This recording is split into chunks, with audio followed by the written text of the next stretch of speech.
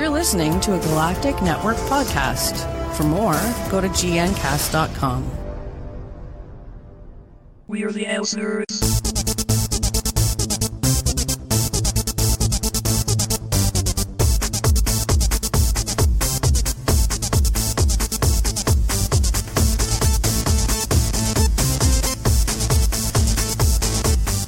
Hello and welcome to the ElseNerds, a production of Galactic Network. I'm Gregor Sprague, and joining me is Corey Scott, as always. For more info on this show, including show notes and subscription links, go to ElseNerds.com. And for more info on this show, or for more on the other shows that we do here at the network, go to gncast.com. And as a warning, we tend to swear and spoil things without thinking. So this is your warning on both fronts. The other warning is we do our intro without thinking.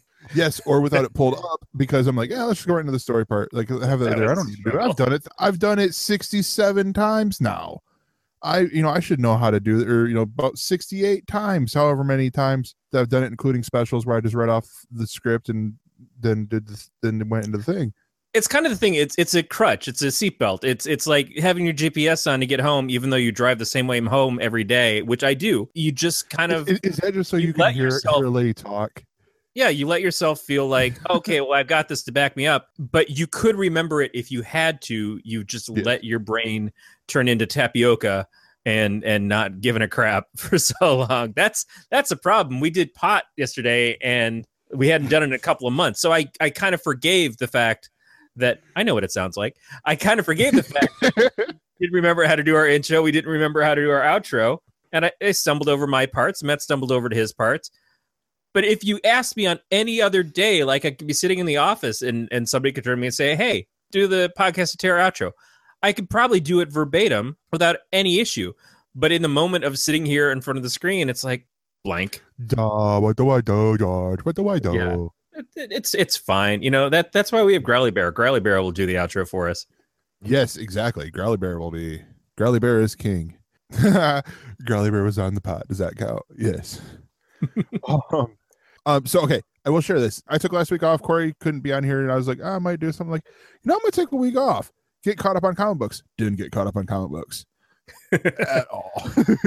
Yeah, and I was doing a writing boot camp last week, which was required to either watch it live or you got the replay for a 24-hour period. So it was really, the timing was, I had to nail down each night to sit in my room and watch about 2 hours of video talking about writing, which is great because I still haven't got shit to put out. Thanks. I suck continuously. I still can write. Yeah. I have been able to write since the third grade. Yeah, but I love the self-publishing podcast guys, the dudes from Sterling and Stone, who did it, and it's a great thing to be a part of when they do something like this. They did boot camp last year, and I was a part of it then, and they've done a couple of other things, which unfortunately some of them require travel and money and stuff that I don't have to throw into it. But I've reviewed some of their books on here before. I know I reviewed Dave's book, Jumper, which was part of the Karma Police series back quite a few episodes ago. And I really like their stuff. So there's a lot of value to what they do.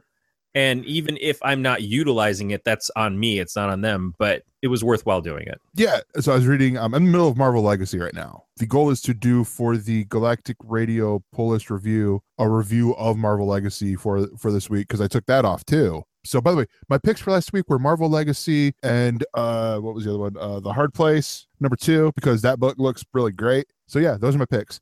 But yeah, so I mean, shall we get into the news? Sure, let's news it. Let's news some news in the nude. What?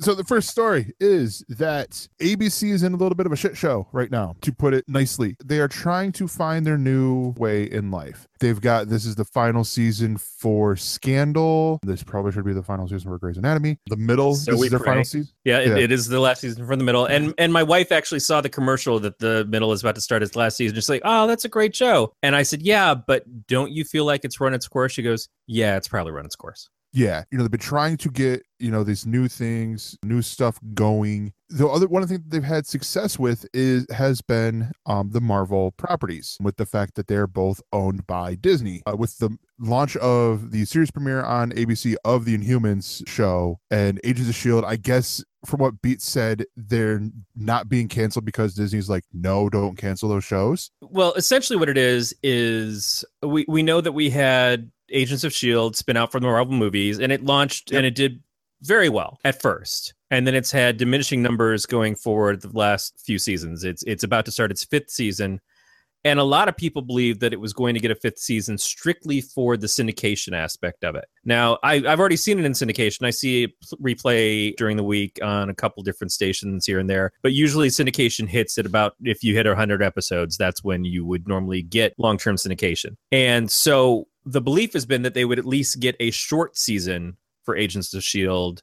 to finish up the series, because the numbers haven't been incredible, even though the show, I think, has improved at least last season, since clearing up some of the Inhumans crap, for me, was not my favorite storyline. And it got a little bit more evolved when they got to Ghost Rider, and then they did the stuff with well, not the Hydra stuff, but I meant specifically the alternate reality thing where they were all trapped in the AI. And I don't remember the character's name now, but I'm just going to call her Alexa, so it pisses off anybody who has an Amazon product and is listening to this. But it seems like that's what she should have been. But they introduced that character. And so they had two distinct They had two distinct storylines last season, and they were both, I feel, stronger than what it had been for the 2 middle seasons of the show. Yeah. Which is fine, but not really a huge success. They do have what was the introduction of the Inhumans show after Agent Carter had come and went. Agent Carter, again, had 1 season and then got canceled after 2nd season. Yeah. Which is too bad, because I think Agent Carter was very beloved and, again, was introduced from the movies. Yeah. So had some crossover potential.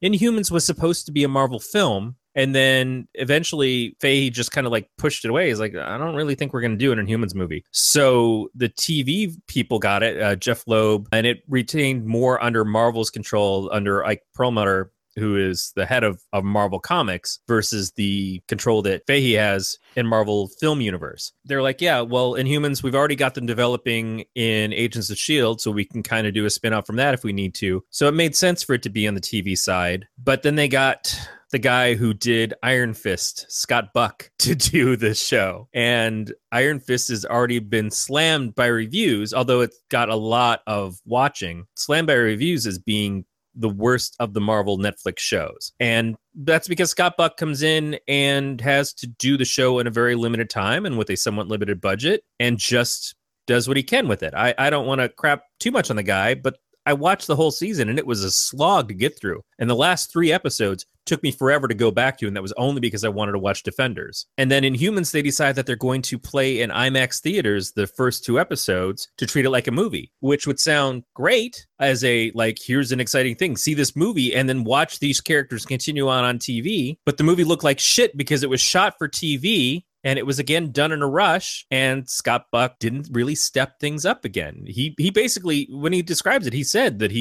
I could do it fast, I could do it cheap, and so that's what I did. That's why they hired me. It's like, well, that's not really a great pitch for your IMAX premiere film that is also going to be one of your flagship shows for the season. So the reviews for Inhumans as a film were terrible, probably because people felt misled that it wasn't really a film. But they didn't improve when it went to TV. When people started watching it as a show, the reviews have been just as terrible. And it seemed like all along the way, everything has been, oh, this looks bad. Oh, this looks even worse. Oh, this is not getting any better. Like every time they would do, and they were putting out so much press for Inhumans over the last several months to hype it up for the movie. And every time you look at it, it's like, okay, well, they're going to have to clean this up, right? They're going to have to do something better with Medusa's hair, right? Yeah, we'll shave it. Tanked across the board. And I think that's the problem, is that Disney is pushing Marvel on ABC with their properties, but the properties aren't really the best investments for ABC's channel. Yeah. So that is essentially what they're saying here, is that, yeah, we had to put this on. And it's not our fault that it sucks so bad. The people who own us said do it. It's like, oh God, there is a concert hall close to where I live. I'm not going to shit on the people because I haven't actually seen them, but the guy who created the concert hall gets all these really awesome bands there. Like not like modern day bands, but classic rock bands, like you'll see Foreigner there, you'll see Styx, but still pretty big gets. And they play at this place. But because the guy who made it owns it, his sons who have a band get to be the opening act for all of these big bands every time that they play there. So it's a very powerful nepotism. It's like the Jacksons saying, okay, well, yeah, you want to have Michael, you got to take Tito too. Tito's in the deal, right? He's just wrapped up in it. Just a big Jackson burrito. That's what it feels like.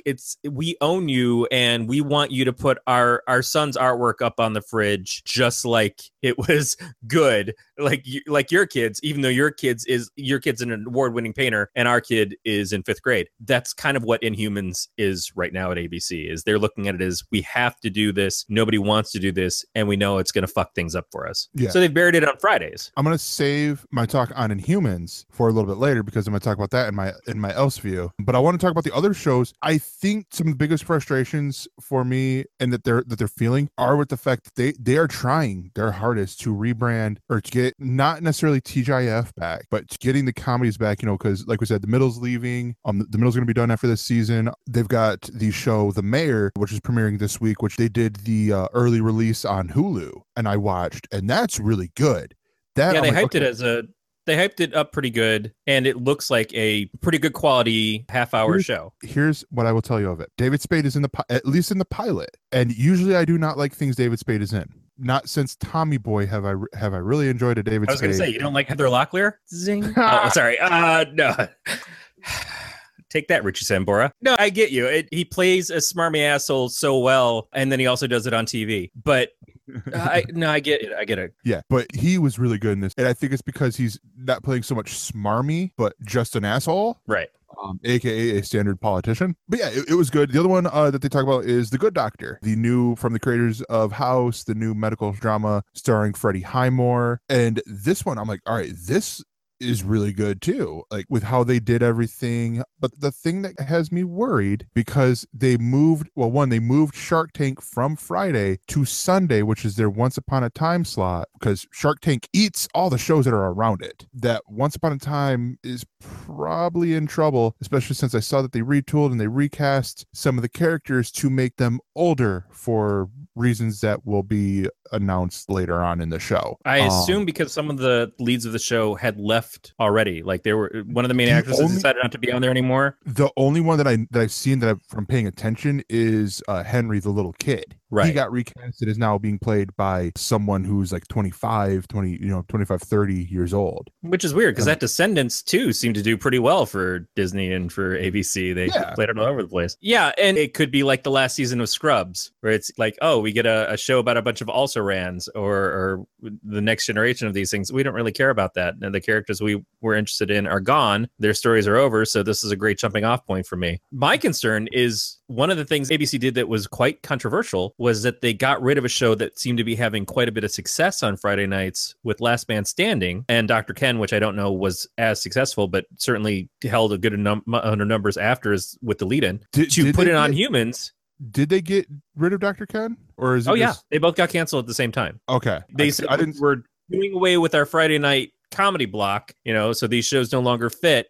And they didn't try to put them anywhere else. So, yeah. And Last Man Standing had a huge following of a certain type of people. And Tim Allen, being a more conservatively minded actor in Hollywood, was already something that people looked at as he's going to get blacklisted because he doesn't fit the liberal leaning norm, which I guess could be true, although it doesn't seem to have hurt his success throughout his entire career. It's a different world now, though. But those shows get moved to put on Inhumans, which it sounds like was maybe kind of forced on ABC. So ABC had to sit there and stand by the decision of like, we're getting rid of these shows because we have this new thing that we're doing and it just doesn't fit. But it sounds like that new thing was forced on them. And so they lost shows that were more successful because, as I understand it, Inhumans numbers did not do as well as what Last Man Standing normally pulls. Yeah. So that's a real shitstorm for Disney to force that on them and to have their own network lose because of it. Shall I tell you about the saving grace here? He said Saving Grace is already canceled. I don't know what you're talking about.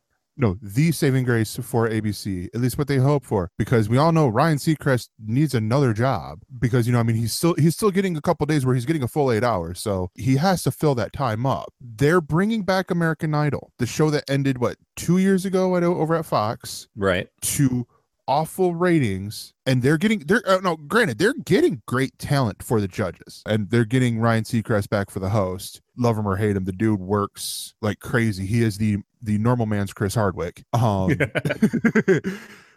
see Chris Hardwick as the more normal, but I get what you mean. Yeah, he's the everyman's Chris Hardwick. If you mean he's been with every man. Oh, sorry.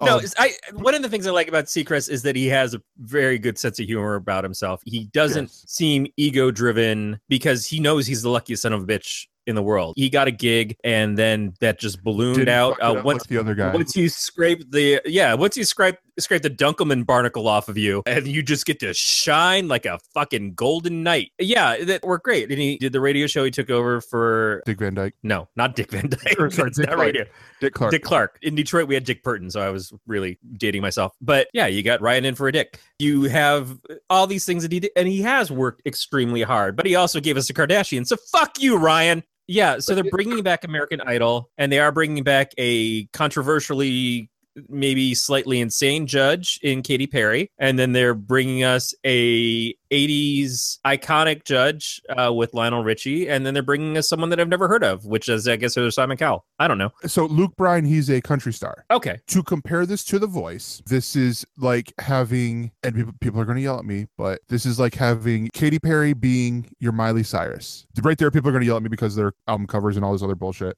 Well, because they actually have worked together, though. Katy Perry got her start singing backup for Miley. Yeah, and then Lionel Richie is like Pharrell or Christina Aguilera, where it's, you know, their time when they started and first became popular was a little bit in the past. Now, granted, Lionel's was a little bit further, but by them. But then Luke Bryan is essentially like Shelton in this regards. So what we don't get is a Matchbox 20. Thank God. No, it's going to be season 2 after the ratings dip. Then they're going to bring in a fourth judge who's going to be like Adam Lambert. They're worried about getting the show together, and it doesn't start until next March. Tuesday. Anyways. Well, they start filming Tuesday. Really? Yeah. Here's how quick this stuff is getting thrown together. Luke Bryan closed the deal on September 24th to serve as a judge alongside Katy Perry, but the third slot remained open, later being filled by Richie. Yeah, it's like they're starting filming really soon. Like they're holding the auditions like within weeks, and I'm like, wait, what? That's like, all right, let's get the show going, and we'll put the actor in and post sort of deal. Yeah, I guess for some reason I thought, Idol is expected to premiere shortly after ABC's March 4th telecast of the Academy Awards, which is the broadest promotional platform the network has to offer. I guess that it makes sense that they would be filming earlier, but when they do when they want to get people to vote, that's usually they do that live. Yes, I don't know if you ever watched American Idol, but there was the 2 parts that they did, much like they do with The Voice, where there's the blind auditions. So right, this is where we get the She Bangs guy. Yes, yeah, this is where, you know, they're going to be going around the country and they're going to be doing the auditions. And my friend from high school, she actually auditioned for American Idol numerous times and appeared on TV. Now, granted, she didn't get far because she said she was nervous, and I believe it because, you know, she was a great singer and died way too young, car accident and all that. But she told me about some of the behind-the-scenes stuff, and I'm like, that's messed up. Like, to even get to the part where you come on and you sing in front of, you know, then Simon Cowell and Paul Abdul and Randy Jackson, you got to go through, I believe it's 2 levels of producers. You know, it's like low-level producers and then some higher-up producers, and then come back. It's like blowing the roadies so you can get in the back and meet Poison. Not saying that I've done that, but I've met Poison. I have met Poison. And also got gonorrhea. Yeah, that's fucking winger is what I got. And so, because you have to blow winger to get to blow the roadie so that you can get backstage and meet Poison. Fuck Hip. It really isn't that much of a big deal. So no, I get that. But then when you watch the show, you see that they still let some of the worst performers come in for those things, because that's what it is. We're producing it to not give you just the cream of the crop, but also to give you the cream of the knot. Again, so that's again because she auditioned 3 times. She auditioned when she was 17, 18, and 19, because you had to be, or maybe it was 16, 17, 18. Because you had to be at least 16 to audition. It's like the first one that she told me about was when she was in Chicago and she got denied, but yet you see all these other people. And I'm like, she's a better singer than that motherfucker. Like, why the hell? Whose dick did he suck to get on there? Kip Winger. And it's just, yeah. and it's just one of those things you realize, okay, yeah, like this is reality. They're looking at this for ratings. It's not just, well, oh yeah, this person was good, so let's bring him in front of Simon Cowell. They get their assistants on to judge the auditions, and they're like, oh yeah, I think Simon will like him. Okay, all right, how many people? Okay, we've reached our quota of good. Okay, next. Oh, I'm sorry, honey, try again next year. Next, she bang.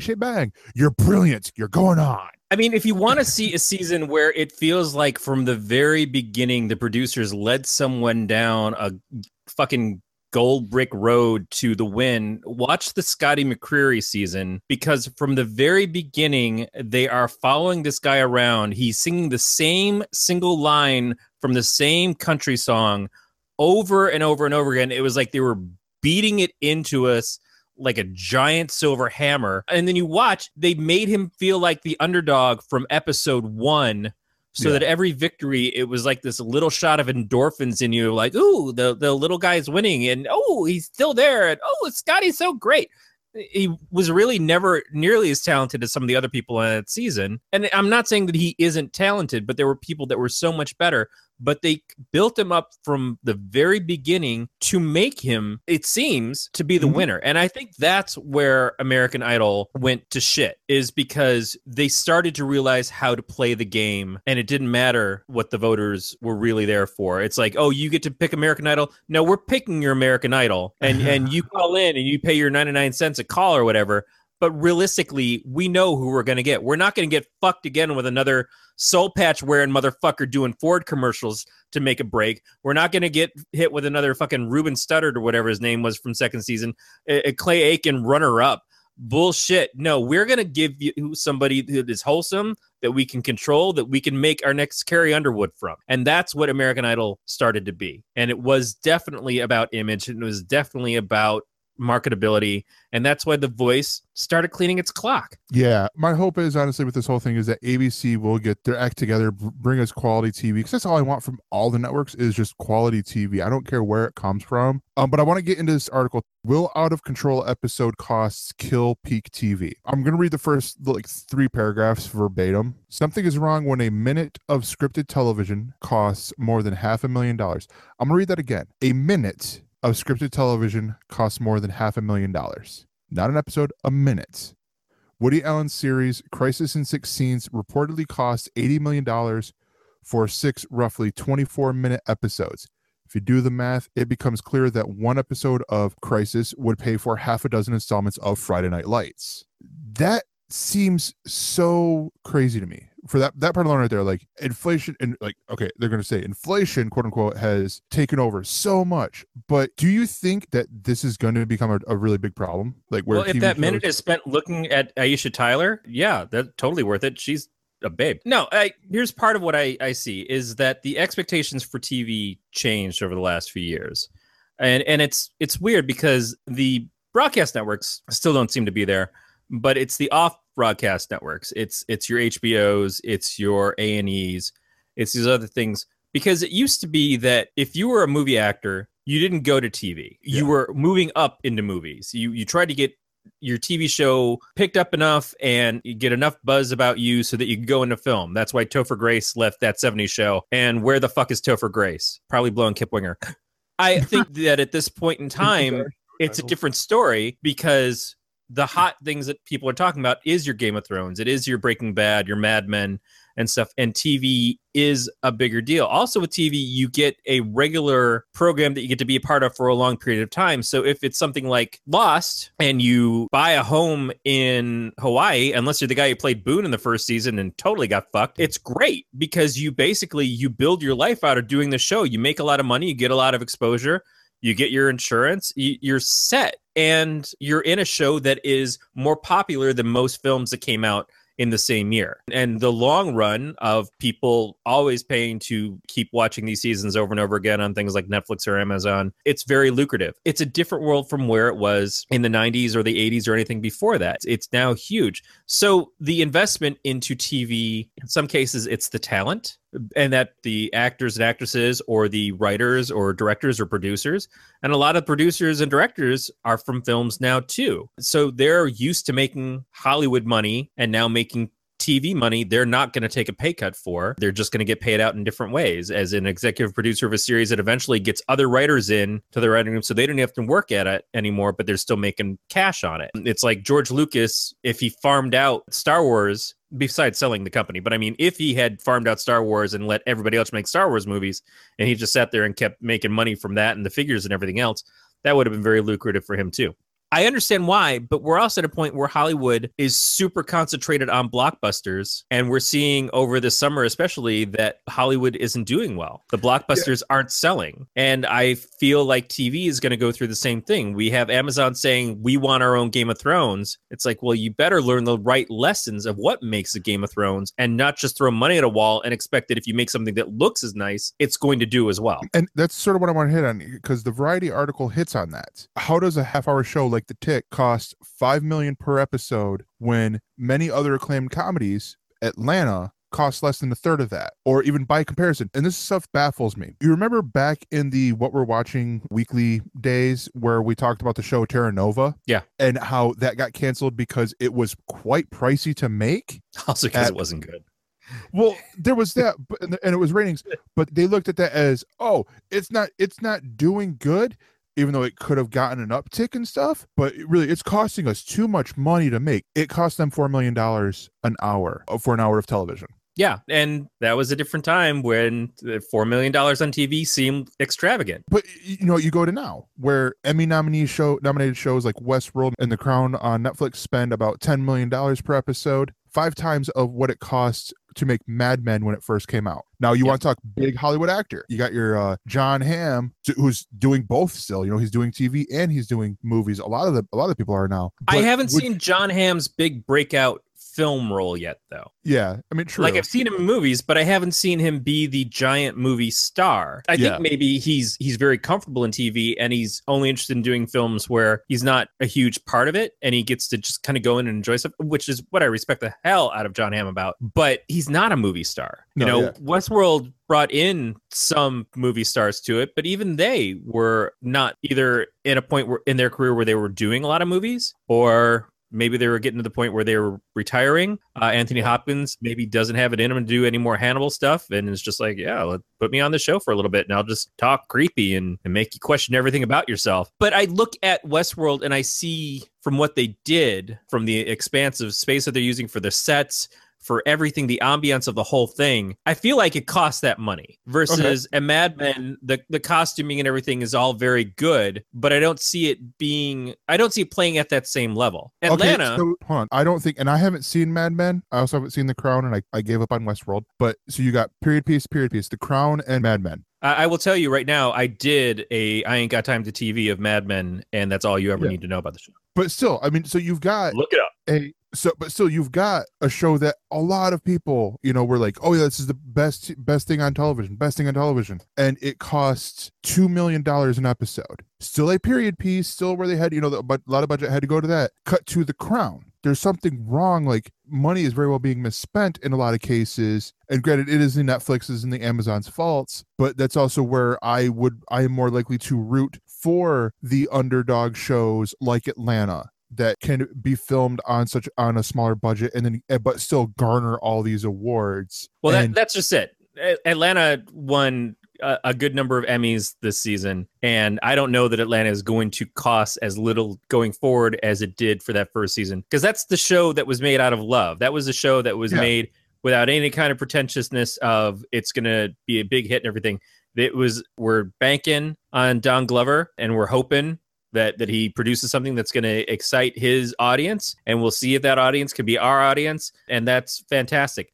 But I don't look at that being Atlanta's a show that needed to make $5 million an episode to be made, because not all shows do. They shouldn't. That's the other thing too, is that some shows just should be small shoestring budgets, because that gives them the magic, that gives them the feel of reality that you connect with. I don't know how much it costs to make an episode of Mr. Robot, but that first season of Mr. Robot had so much nuance and story to it, and you felt so synced into what it was doing that if they had just had an unlimited budget, it would have made it less of that. It would have been harder to fall in love with it like it did. But I think what Amazon and Netflix are doing is different because they're paying the big money to get people away from TV on the promise of we're going to get the best showmakers to work with us. And it's not so much that the episodes are worth $6 million in the can every episode. It's we're paying this up front to be the next HBO. We're paying this up front to be the next AMC or A&E or whatever, because that's how we make that happen. And eventually it'll start to even out a little bit. As Netflix cancels shows and Amazon cancels shows, which you talked about a couple weeks ago, they will bring in new shows, but it won't be as hard for them to bring in new people and say like, well, I don't really know about this Amazon thing. Is anybody even going to watch this? How are we going to have any longevity? At that point in time, they're going to say, look, we've won awards. We've had our transparent. We've had our this. So now it's more important to you to be with us than it is for us to get you. Because we have people knocking on our door. It's not the opposite way anymore. I get it. I think that the money it seems extraordinary, but TV right now is more extraordinary than it's ever been. As far as the Tick being $5 million an episode, that seems a lot. At the same time, they did really good effects on that. It was a better show from a conventional superhero show standpoint than what I expected it to be. It was also just a delight to watch, but yeah, it still seems a little high for what it was. But I feel like that's the premium for being the first ones. Like for being we're still looking for our first couple of hits. Once we've got that, now it's like, what are you bringing me? You know, if you want 15 million for your season, what is that going to give us? Not we're just automatically going to give it to you. No, yeah, definitely. So Amazon's actually bringing in 3 new shows, one of which I'm really excited for. You know, and of course, it is the whole When It Happens thing. Another one, B, I think is really excited about. And the third one, I've heard of it. Amazon is bringing 3 new shows. The first one that we're going to talk about is the one that I know, and it's Lazarus. And it's a comic book from writer Greg Rucka, who wrote for Marvel's Jessica Jones, the Netflix series. He's also done stuff like Gotham Central over at DC. He just finished up his second run for Wonder Woman over there. And this is basically set in an alternative near future where the world is divided up into 16 rival families, and they're all run like in a feudal system. And so you follow around the Carlisle family throughout this, and each family has their champion, which they call a Lazarus because it never dies. Well, theoretically it never dies. And they're in the middle right now of, in the comic book world side of things, the Lazarus X plus 66 series, like little mini series that they're taking a break from the main story from to sort of fill out the world. Because until I read the article that there's 16 families, it never fully clicked that there's 16 families. That there's so much, because it's not something that it states the central plot to you. It lets it build, which is what a good story does. It doesn't say this is a story about 16 families and these are the Tates and these are the Campbells. No, that was soap. But absolutely. It's one of those things that it's a slow reveal of how much and how big this entire thing is. I will say that Amazon, we know, is looking for its Game of Thrones. This sounds very much like it could appeal to a Game of Thrones watcher who's looking to fill that hole as that series is either on a hiatus or is about to finish up. And the brilliant thing that I have with this is Greg Rucka is going to serve as writer and executive producer on the project, along with Michael Lark, his co-creator, who also did the artwork for Captain America: The Winter Soldier comic book. Or I don't know if he did the series that Winter Soldier movie is based off of, but he did do some stuff for Winter Soldier. He's got great artwork. I'll leave it at that. And Angela Cheng Kaplan, all 3 of them are going to serve as executive producers. The other one is Snow Crash, which is based on Neil Stephenson's cult novel. It's a 1-hour science fiction drama set in the futuristic America. In reality, hero protagonist, I get it. It's because it's spelled, for people who don't realize why I'm laughing, Hiro protagonist. So I'm like, haha, it's the Japanese, like Hero from Heroes. Yes, delivers pizzas for Uncle Enzo's Cosa Nostra Pizza Incorporated, but in the metaverse, he's a warrior prince plunging headlong into the enigma of a new computer virus that's striking down hackers everywhere. He races along the neon-lit streets on a search and destroy mission for the shadowy virtual villain. It's a co-production with Paramount Television, and it is executive produced by Joe Cornish, who works very much with Edgar Wright, and he was one of the writers on Ant-Man, I believe. him and Edgar Wright did the first draft, but then Joe Cornish did Attack the Block, and Frank Marshall, who was involved with Back to the Future. Yeah, this sounds like a perfect thing. Like a big thing that's popular in books right now is RPG lit, which of course stems from the Ready Player One readers who are hungering for more of that stuff. This seems along the lines, like it sounds like it could be a TV series of a Ready Player One style story, which, yeah, that's probably a good thing to bet on right now, especially as that movie is coming out and is probably going to be very huge. And the book has been very successful. Ernest Cline has been very successful as a writer because of it. I can easily see that this would be something to jump in with. It sounds fun. It sounds like it's got a little bit of tongue in cheek, kind of like The Tick does, where the hero isn't necessarily the hero that you would expect. Yeah, it sounds cute. It sounds interesting. It definitely sounds like a check out the pilot and see how it goes. Yeah. Sorry, I just did a Google search for Ernest Cline to pull up his Wikipedia because I wanted to see if he wrote anything, because I know Ready Player One is his first novel he wrote that got adapted to screen work. And I just happened to see in the pictures, one of the pictures was TJ Miller from a different project. I'm like, wait, why is there a picture of TJ Miller? But sorry, that was a complete aside. Yeah, Snow Crash, I had heard about this from Brian Brushwood on, I think it was the NSFW show, where he was talking about it like, oh my gosh, you ever read it? You know, or it was always the thing that he plugged whenever they had the ad read for Audible. Yeah. So he's like, oh yeah, just go check out Snow Crash. You know, it's really good. I think he even said at one point, like, this is his friends test. You can't be friends with him if you haven't read Snow Crash and didn't like it or something like that. I remember there was the fantasy series that he and Leo used to talk about that was like that as well. Talking about the King Killer Chronicles? Yeah. Yeah, the Patrick Rothfuss is King Killer Chronicles. Yeah, they mentioned that one a lot as their friend test too. Yeah. And then the third movie, which this is the one that had Beat excited, is Ringworld. This is co-production with MGM and is based on a Larry Niven's sci-fi series from the 70s. And it tells the story of Louis Gridley Wu, a bored man celebrating his 200th birthday in a technologically advanced future Earth. Upon being offered one of the open positions on a voyage, Louis joins a young woman and two aliens to explore Ringworld, the remote artificial ring beyond quote-unquote known space. Hearing these synopses for the three programs, along with the next paragraph talks about, in an internal email to Amazon employees, studio head Roy Price said that he feels quote-unquote bullish about what's in store for 2018-2019. I feel like, okay, Amazon is at least doing the let's test the pasta and throw it at the wall thing, which means we're going to get at least a lot of great pilots for shows. Yeah, I mean, Ringworld is a series that has some huge pedigree in the sci-fi world, and it's hard sci-fi, as I understand it. Larry Niven, also co-writer with recently lost Jerry Pournelle. So big pedigree on this. And again, it feels like this is something that's being made for a specific audience and to serve that specific audience. As we discussed before the show, there is now the new Star Trek series Discovery that is out, and there's the Orville, and they're two sides of a similar coin. The Orville feels more like classic Star Trek, at least from Next Generation up, and the Star Trek Discovery is a much darker tone, feels more hard sci-fi to a degree, but it also is kind of a modern dark take that doesn't agree with every Star Trek fan.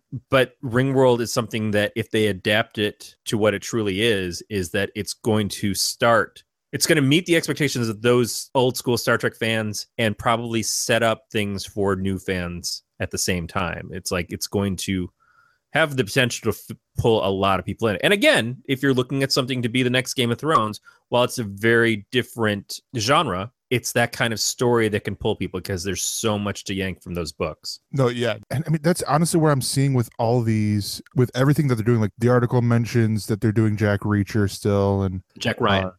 Jack Ryan, and that they've got several deals with people like Robert Kirkman, Sharon Horgan, Amy Sherman Palladino, and Dan Palladino. So yeah, as we were talking about some of the problems that ABC has going on, part of the problem is when you see people like Shonda Rhimes going over to Netflix, and then you see people like Robert Kirkman going over to Amazon. When you're stealing the content creators that they've come to rely on these stations away to these new services, it's going to make those other stations really have to work harder to get more talent in. They can't just rely on what's already been there. Greg Berlanti can't direct every fucking superhero show, no matter how hard he tries.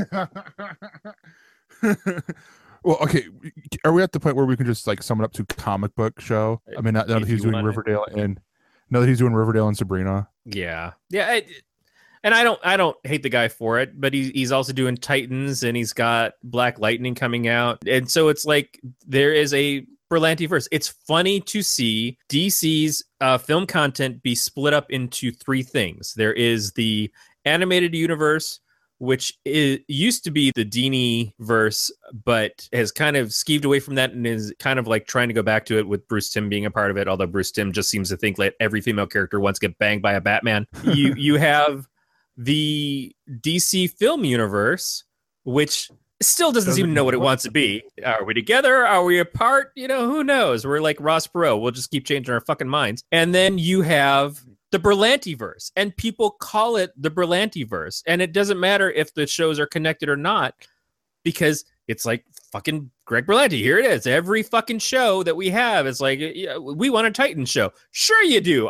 I'm Greg Berlanti. Let's make that happen. I want an Ambush Bug show. Of course you do. Fucking give it here, man. I got arms like wide as fucking Egyptian gods and shit. Just make that shit my plate. Just give me, I'll keep eating it and shitting it out. I don't hate him at all. He's right. He was obviously a good choice because it's led to a lot of success for the CW and for the Arrowverse overall. But I don't think we're going to call it the Arrowverse anymore. It started out because that was the first show, but it's all Greg Berlanti's leadership that's made this stuff happen. I think it's fine in its own way. But again, that's really dangerous when you've got an Amazon and a Netflix and now a Disney streaming service that's coming up. And CBS has their streaming service and all these other things. They're going to want to start stealing the talent away. Who do you think they're going to aim for? Do you think they're going to aim for the person who does Crazy Ex-Girlfriend? They should, because she's awesome. But no, they're going to set their sights on Greg Berlanti. They're going to set their sights on the guy who's developed 10 different shows that are all superheroes. And they go, you know what? We have a lot of Marvel properties over here. And we kind of realized that Scott Buck just rhymes with Buck to all of our shows. He's bucking it up for everybody. Truck. Yeah, exactly. I was going to say tuck because I feel like they tuck the show right up in his ass. But I just, if Marvel had that coup, like when the comics would happen and you'd see Marvel stealing writers away from DC and then DC stealing artists away from Marvel. And it's always a big deal. Like, oh, we just signed this guy to an exclusive contract. It's like, oh shit, what the fuck's going to happen to my Avengers book? Or what's going to happen to X-Men now? If Marvel got that coup of they steal Greg Berlanti away and have him develop superhero shows for their own streaming service that is not the stuff that Netflix already has, but a whole new line of stuff of their characters that they haven't gotten to yet, and what he could do, that would so fuck up CW. Because look how much they've invested not only in that. Not only that, you get his whole group of producers. Yeah, you get the horde.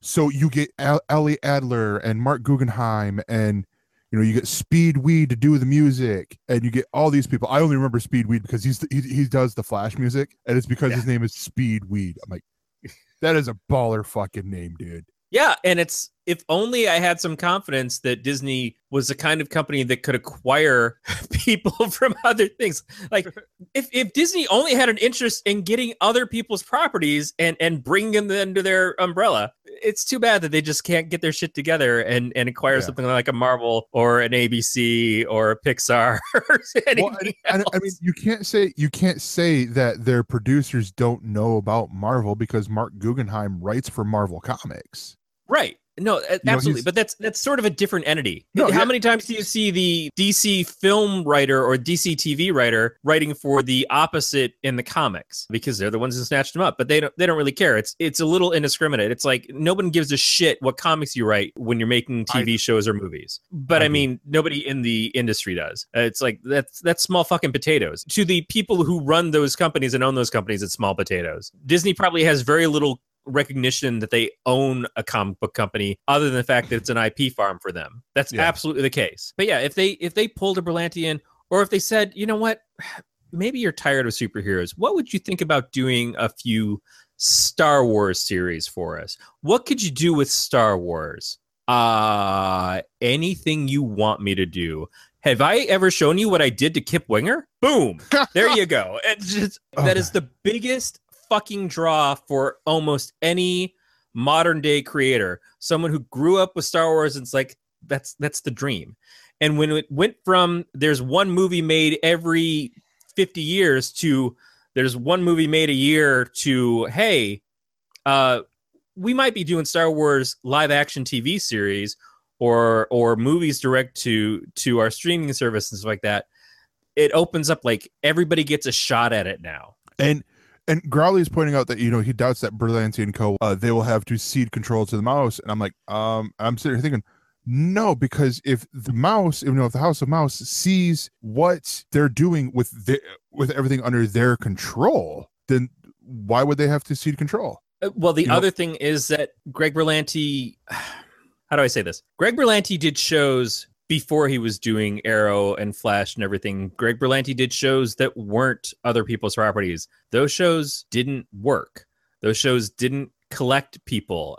So when he got this role of doing stuff with the DC characters and it took off for him, now he's a powerhouse. He's not the guy who did Eli Stone anymore. He's the guy who did Flash and Heroes of Tomorrow and made these things viable properties. So he's already working. He's already a kept man. Dude, Let's put it that way. Eli Stone. Yeah, I'm not saying it was a bad show. I'm just saying nobody fucking watched it. But he's already company owned.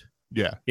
He's no longer the guy who does Jack and Bobby. He probably isn't as interested in going back and doing another Jack and Bobby because now he gets paychecks and he's not struggling. He pitches something and it's like, it doesn't even have to be his idea. He's just like, yeah, I'll make that. Where are you going to send my truck of money? Over here? Just over here? That's great. Yeah. All right. So that's going to do it for the news. And we're going to talk a little bit about how you can help us out here at the show. You can go to gncast.com/support and you will find the Patreon.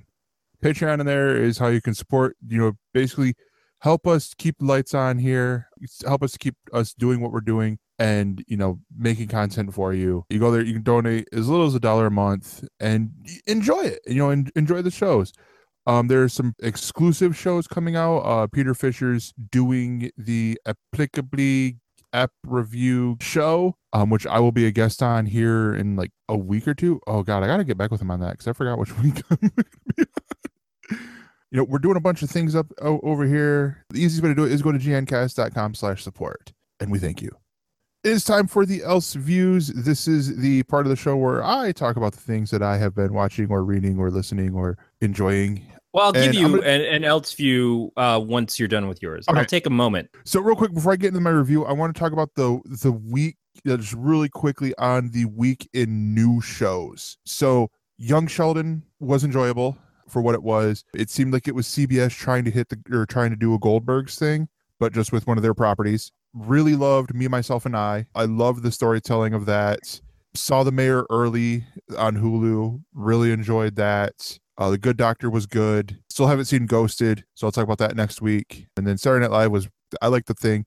I think Ryan Gosling broke way too many times, though. Like I couldn't blame him for any time Kate McKinnon was just going off had her face up his ass. Just in general, she was on fire, and she is so much better than what that show deserves right now.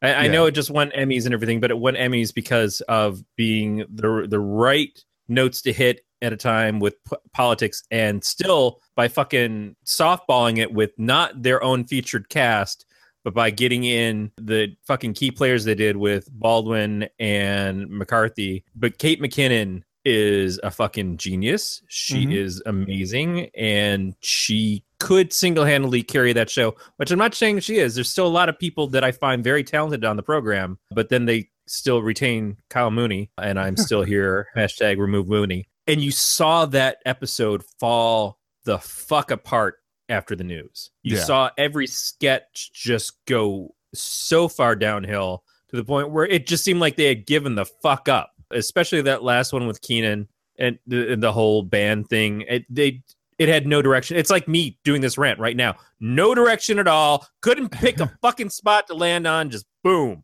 It went to shit. But I thought Ryan was enjoyable. Yeah. As a host. No, yeah, definitely. But yeah, I can't think of anything else that was a new series. The one I will talk about is Marvel's Inhumans. That's the big one that came out this week, and I enjoyed it. I am the apparently I am that nobody who enjoyed Marvel's Inhumans. And I probably would have seen it in IMAX had there been one that was closer when it was doing its run in IMAX. And I felt like they hit the characters pretty good. Like Karnak by far is my favorite just because of how, and Karnak is the one that I'm going to be hinging a lot of things on. Like if they say that his ability to see or not really say necessarily see the future, but to essentially pinpoint the weaknesses of people is an inhuman power, then I'll be like, and you lost me, because I am that bit of a stickler when it comes to Karnak. But it was cool to see, like, they had cool moments throughout the show. So it was cool to see after Maximus. Well, give us the premise of the show.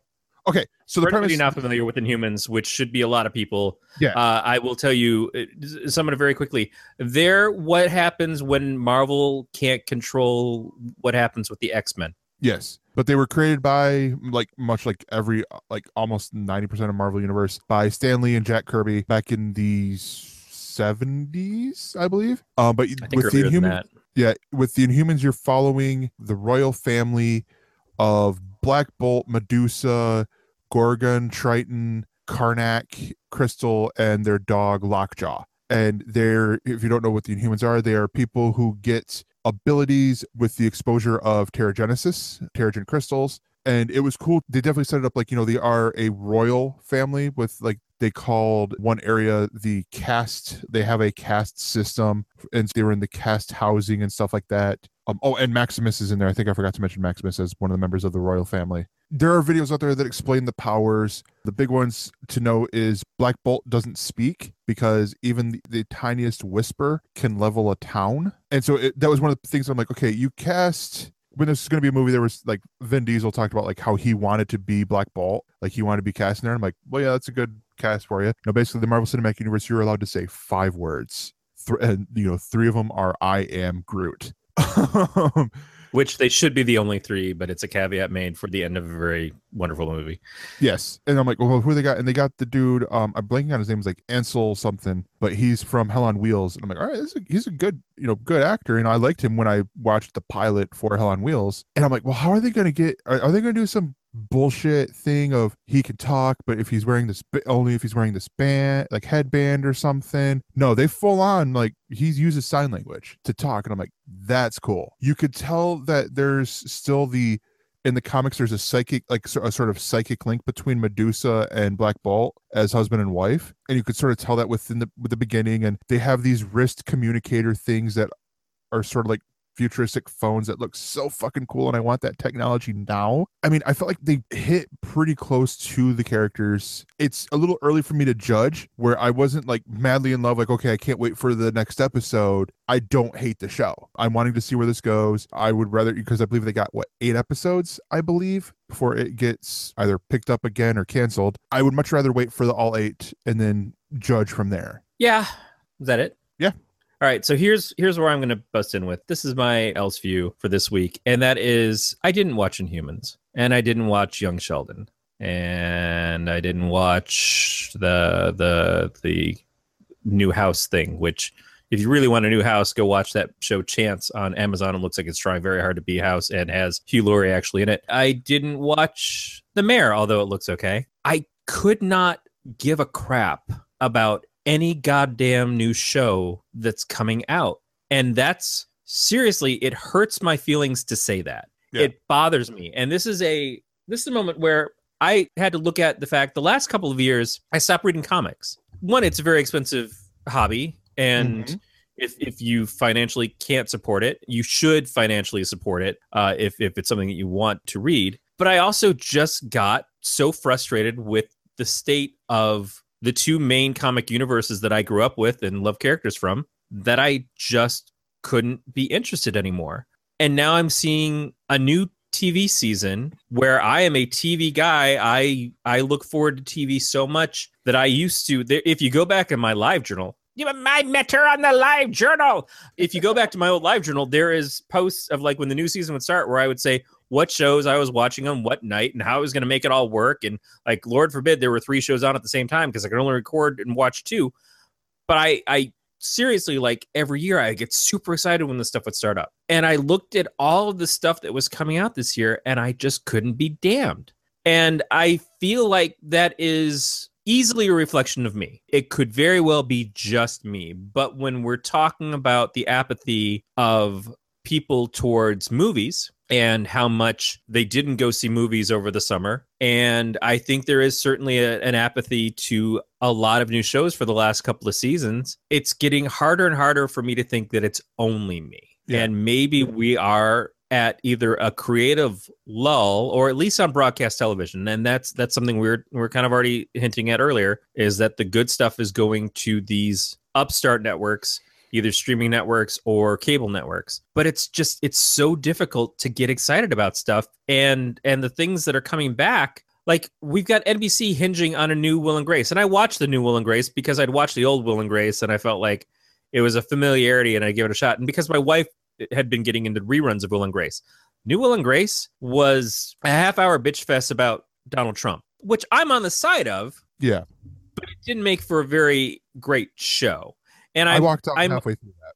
Yeah, I hope that it is just the one episode and that's not what the whole show is about now. And I think a lot of people got pretty ticked off about it, although it's not like they're not playing to their base. The people who are Will and Grace fans don't like Donald Trump either. But it felt so out of the ordinary for these characters to be inserted in such a way into that, where they both wind up at the White House and have this whole to-do about it. Returning shows. It's like some shows that I really love have been past their prime for a while, like Modern Family, which wins Emmys because it continues to win Emmys. Family Guy, obviously, has been not nearly as good as it used to be for some years. And some shows that I like and still want to give a chance, I just haven't been able to push myself towards, like American Gods or the second and third season coming up of Mr. Robot. It's like I'm so backlogged on shows that I really want to see. And I wonder, is it because we're at maximum TV? Is it because there's so many choices? Like when I used to try to scan through Netflix streaming and I'd look for 2 hours to find something to watch because I was more interested in the search than I was the actual watching of the show or the movie. Now it's like there's so many choices of like, well, this thing's on this service and this thing's on this service. And I just kind of don't want to watch any of it anymore. Obviously, I've got other stuff in my life, but I'm busy, like my project last week, the book that I'm trying to read for our upcoming guest. There's all of that. But I felt such apathy towards the shows starting this season. Maybe one will surprise me because I've wound up catching up a couple of episodes as they were doing reruns of Lethal Weapon. Mm-hmm. And I'm kind of digging the show far more than I ever thought I would. It's not fantastic, but it's fun enough and it's just got the right rhythm. And the chemistry between the two leads is actually pretty good. That maybe it'll get me on the backside. The Mick is another one. Like I didn't watch the Mick when it started, but as I've caught it here and there, they did a marathon a week or two ago. I'm like, the Mick's actually pretty goddamn funny. And I don't know why I'm surprised that it is, because Caitlin Olsen is absolutely genius on Always Sunny. But I probably just wasn't interested in seeing her on a show that wasn't Always Sunny because I just want Always Sunny back. But I kind of feel like, no, this is a good move.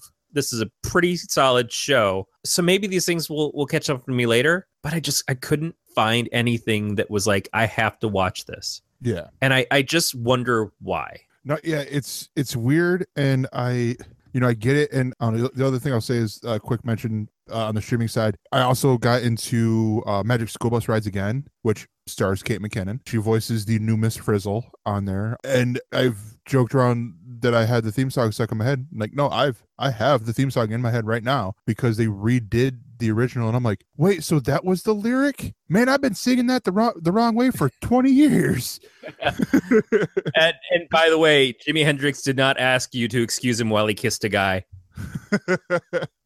I thought it was Kiss the Sky.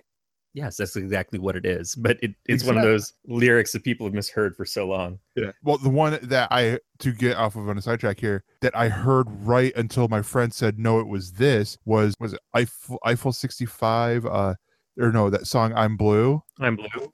Yeah.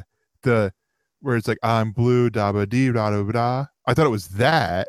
And he's like, no, it's I'm in need of a guy. So then I could only hear I'm in need of a guy. I think he's wrong. I don't know. We were also in like the 6th grade at the time, so I'm not here to tell you your needs, Gregor. I'm just saying, maybe until you're sure of what direction you want to go in, you don't go to any Winger concerts. wasn't planning on it anyways. But yeah, There. so I think that's going to do it for the Else Views, and we will be right back. The galaxy far, far away feels closer now than ever before, and your guides through this galaxy are ready to help. I'm Zach Hagenbusher, one half of the new Jedi Archives podcast with Ben Schultz. Join us every other Tuesday for our experiences with the Star Wars saga, from the core films that we know and love, well, you know, some of them, to the annals of history and the works that shaped Star Wars into what we know it as today. Just jump in wherever you'd like. Download an episode of the new Jedi Archives today. And we are back, and it is time for the Else Words. This is our main discussion topic, and the topic this week is how Hollywood created its own worst enemy in Rotten Tomatoes. And we should point out, full disclosure, Tom Merritt's wife works for Rotten Tomatoes. I had that so planned out. She actually works for Fandango, which purchased Rotten Tomatoes last year. But yeah, full disclosure, I'm not going to talk shit about Eileen Rivera because she's one of my favorite people. Exactly. So Rotten Tomatoes, for those of you guys who do not know, is the site that it is an aggregator of all the movie reviews. They do critic reviews on one section, and then they'll have the audience reviews, and they do like the whole good and bad reviews, and then they get the certified fresh seal of approval adorned on DVDs, trailers, and other marketing material for major movies. Sort of bites you in the ass when you're a movie that's certified fresh on RottenTomatoes.com that stars Kate McKinnon, Leslie Jones, Kristen Wiig, and Melissa McCarthy, and it doesn't do that well. And a lot of people say that this ruined the franchise and things like that. This is actually a weird part for me. I don't use Rotten Tomatoes at all. Like, I use Fandango, but I do not use Rotten Tomatoes. I don't actively use either, but I've noticed that I think Rotten Tomatoes started coming up in when you go to the info on Comcast to see movies, they'll have the Rotten Tomatoes scores there. And so I've noticed it, but I've never really gone to the site to look up reviews. That said, all it really does is it shows that there is not often a correlation between professional reviewers and what audiences want. If that's the worst thing it's done, so what? I already knew that. By watching Roger and Ebert for years, I realized that they didn't agree, and they're supposed to be the fucking experts. So maybe being an expert in reviewing movies doesn't fucking matter, said the guy on his review podcast. No, yeah. I look at this and honestly, I go, because and the article hits it. Like, we're going to do a horrible job of talking about this, but we will have the link in the show notes. And the big part is one of the things in here is subsection, your opinion sucks. They take it boiled down to a score. What's the problem with the score? If people look at it, you know, like, for example, I don't know if this is the case, but let's just say Ready Player One, which is a movie I love. I'm excited to go see, or no, not even Ready Player One. Last Jedi. Because Last Jedi, I think we have numbers on it right now. Let's say it's, you know, at like a 70% fresh on Rotten Tomatoes. And this is from How do they have numbers on it when it's not even out? I mean, it's closer to being out. But I mean, let's just say it's, you know, it's getting closer to where, you know, reviewers have seen it, and it's 70%. Because that's a problem I have. I mean, if it's reviewers, if it's legitimate reviewers, that's one thing. But it becomes like the fucking, what was it, GameStop, where people were reviewing games 2 years before they ever came out and saying whether it was great or shit. And it's like, you don't have any fucking clue what you're talking about. You know, you're rating something that you hope is terrific or that you think sucks. By the way, thanks for the N-word bomb at me. But it doesn't mean shit. And so the audience stuff, I don't often agree with the audience any more than I agree with reviewers. Yeah. But the audience can be such a fucking line of crap, because everybody knows if you go to Amazon to buy something and you're not sure if you want it or not, if it's the right thing, you look at the reviews and you ignore all the 5-star reviews and you ignore all the 1-star reviews, and you look anywhere from the 2 to 4, because that's at least where people be fucking honest. Yeah. You know, the 1 stars is like, I got it. It didn't do what I wanted it to do. Well, maybe you shouldn't be trying to masturbate with a blender. You know, I don't think the Vegematic was meant for that kind of carcass bullshit. But And the 5-star reviews are, I got this, I loved it. It's exactly what I wanted it to be. Maybe you shouldn't masturbate with a blender. It's gonna fuck your shit up. But aggregation is only as good as what's thrown into it. Yeah. That's the problem. But even the reviewers put their fucking names on what they do. And here's the problem with it. They take all those reviewers. So they take, the film critics from, all across the country, and they just combine it to a score. So the dum-dums like you and me will just sit there and look at it and go, well, I only got a 70%. And that's from the people who are paid to review movies. I'm not going to go see that. But 76% is not bad. But no, yeah, I know what you're saying. It's like, I'm of the mindset of if it's 50 or higher, I'm more likely to do whatever it's saying.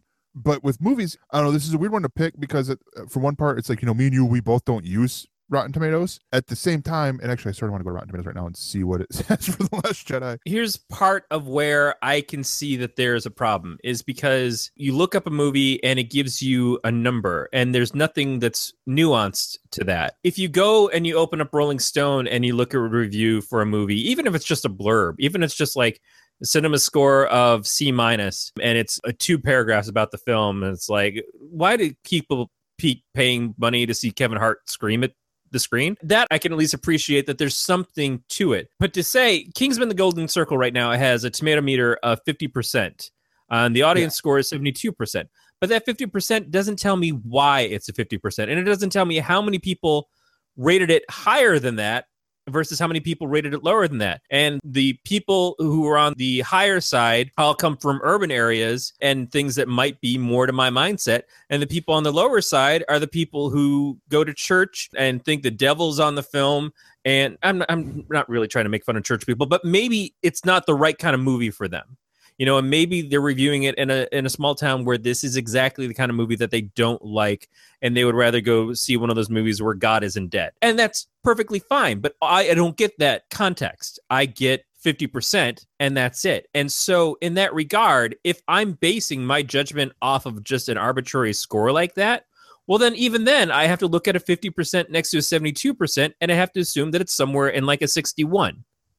Yeah. And is 61 good enough for me? Or do I still look at it and say, well, at least I can play the trailer and see if this looks interesting or not? So the onus is always on me. The onus is on me to pick who I listen to and not pick who I don't want to listen to. And if I'm a kind of person who just looks at a number and says, okay, well, that says no, so I'm going to say no, then fuck me. I don't deserve to go see goddamn movies. It's like, well, everything says it's shit. I guess I'm just going to sit home and masturbate. Well, that is a fun way to spend an evening, but it isn't going to get you anywhere in like wanting to see the next great film. Yeah. I'm also a basic reviewer in the sense of I don't review things like a filmmaker or a film genre specialist. When I listen to Jack and Dan on the We podcast stuff and more on 90th percentile, Peace 90th percentile, you guys have been the best. I listen to them and I know that there are people who have a very clear thought of how films are made and the kind of movies that like are some of the classic movies. They talk about these things with a lot of depth. And I'm not like that. I'm a guy who likes to put on a movie that's going to fucking entertain me. And that's why I watch the same dumb shit over and over again, like SWAT or The Replacements, when I know that they're not great movies, but I can't fucking not like watching them. And that's okay. But I'm never going to want to watch mafia films. So I know no matter what the score is, if this is a movie about the mob, then I'm not going to want to see it. It doesn't matter if it's a 97% and it's got a golden chubby or whatever the fucking ranking is. It's like, it's not doing anything for my chubby. Okay. I like the money pit. I like stuff that's fun. So yeah, it doesn't matter if the score is high or low. I'm more likely to go see a Marvel movie because that does something for me. Mm-hmm. And I know what I'm into. A number isn't what I'm into. It's not going to tell me. It has nothing personal about it. So to take it to heart or to say that it's destroying the movie industry is complete and utter crap, because we've always reviewed your movies ever since the beginning of movies being made. Somebody walked out of there and said, that thing's a piece of crap. I don't know why that guy couldn't catch his hat. He just chased it all over the fucking screen all day. This Chaplin is fucking garbage. I liked him more when he was a Nazi. See, I don't think it's the reviews that are killing the industry. I think it's the aggregation.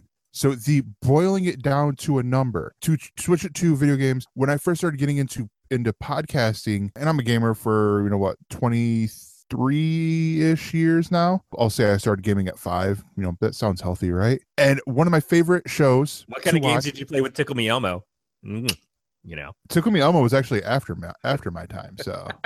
I just imagined like the formative years of being a young boy right on the verge of pubescence, and that Tickle Me Elmo becomes like when you found the water jet at the public pool and you didn't leave the fucking side of the pool all day. You're like, no, it's perfectly okay. Nobody knows what I'm doing.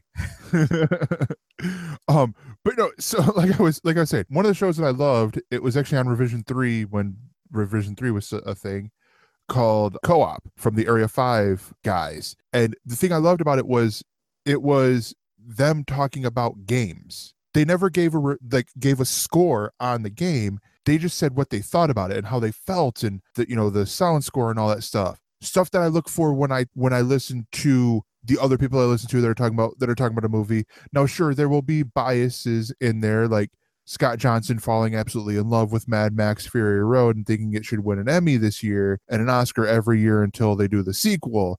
And then the sequel should win every Oscar until the next one. But I look at those people and I go, okay, I sort of know their style from watching and, from talking with them, from watching their stuff. Does that mesh with mine? For a lot of times, yeah. So do I think I will like this? Yes. Reading the reviews. See, I first off had never heard of the take out the 5-star, take out the 1-star reviews when it comes to reading Amazon. It's just, I would go through and start reading, and it's like, if I start seeing, okay, fake bullshit, they just put their dick in a blender and they didn't want to, or whatever. Next, until I'm like, well, all right, really, this is it. Who doesn't want to? Come on. People whose dicks are short enough. I don't know. That's just part of the excitement. Gives you something to reach for, and then we're all even. Good.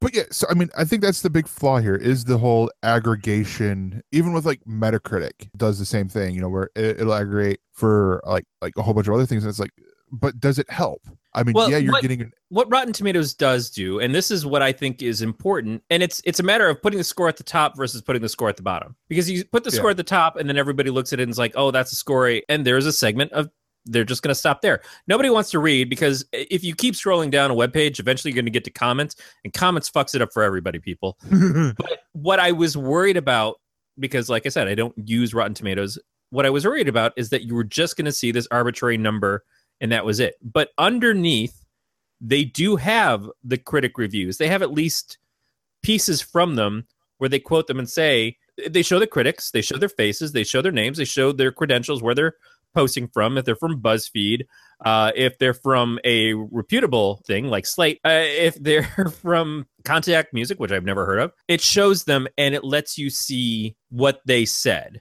And underneath that, it has the audience reviews, people who come up here and say not enough dicks, 1.5 stars, or too many dicks, 19 stars. So that's good. That's the important thing, is that they do give you the total at the top, but that total at the top should not be your stopping point. It shouldn't even really be the starting point. And if anything, maybe that's the problem, is that they give it an arbitrary number. It's like when I do reviews on Podcast of Terror and we rate from a 0 to 5 ranking, those things are arbitrary, because it could be the mood I'm in that week. It could be the mood I'm in my life right now, because as Beatmaster said, I have no soul.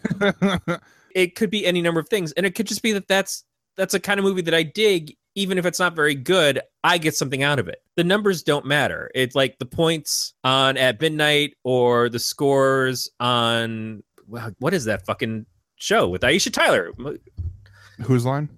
Whose line is it anyway? Yeah, it really is fucking arbitrary. You got to find somebody you connect with and you understand, who's like maybe somebody that you trust. I love Nate from Ink Geek. I think he's a terrific guy.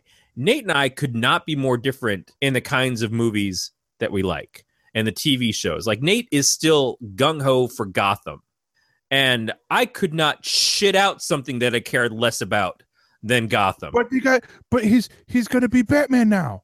He's never going to be Batman. It's like watching Clark on Smallville all over again. We'll have 5 seasons of him as a red, blue blur. But that's fine. Nate knows that he enjoys stuff that is either more commercially interesting or whatever. He's an iPhone guy and I'm an Android guy. It doesn't disrupt the fact that I respect Nate for his opinions. I just know that when Nate's opinion is he likes something, I'm probably not gonna like that thing. But I still like Nate, so he's just not my go-to guy for picking out a movie, you know? But Yeah. fuck, if I had the opportunity to go see a movie and it was his favorite fucking film and I know I'm gonna hate it, I'm still gonna have a good time because Nate's my boy and I would enjoy seeing it with him. Or I would enjoy giving him shit about it afterwards, like, how could you fucking like this crap? Exactly. It's the same thing with me. It's like, you might be the person who loves Zack Snyder movies and you go, I can't fucking listen to Corey talk about Zack Snyder one more fucking time or I'm going to blow my fucking head off. And then I'll look like a superhero in a Zack Snyder movie. But I get it. Is like, my opinions are what they are. And so if they don't meet up with your opinions, hopefully I'm at least entertaining, but you shouldn't listen to me for reviews at that point, or you shouldn't agree with my reviews and say, yeah, Corey really likes a sit movie. So I assume I'm going to go there and it's just going to be like putting my dick in a blender. 5 stars. You heard it here first. That's his review of it. And my review of Tickle Me Elbow, apparently. That's going to be the hot item again this year. Actually, it's not. See, the thing is like, I would go Teddy Ruxpin, but that fucker talks back. Teddy, okay. Sorry. We have a Teddy Ruxpin on there. I am half tempted to buy it just to see if it plays cassette tapes because it looks like the whole fat fucker that the Teddy Ruxpin used to be. But I'm like, so this is probably has an iPhone dock or, like a little, you plug a cord, you pull the cord out of its ass and, plugs into your phone or whatever. Oh, no, it hooks up to your Wi-Fi so that it can spy on your kids. Yeah, but the eyes do move. Like, the eyes are screens that just go like, for the eyes and stuff. I'm like, yeah, that's not creepy at all.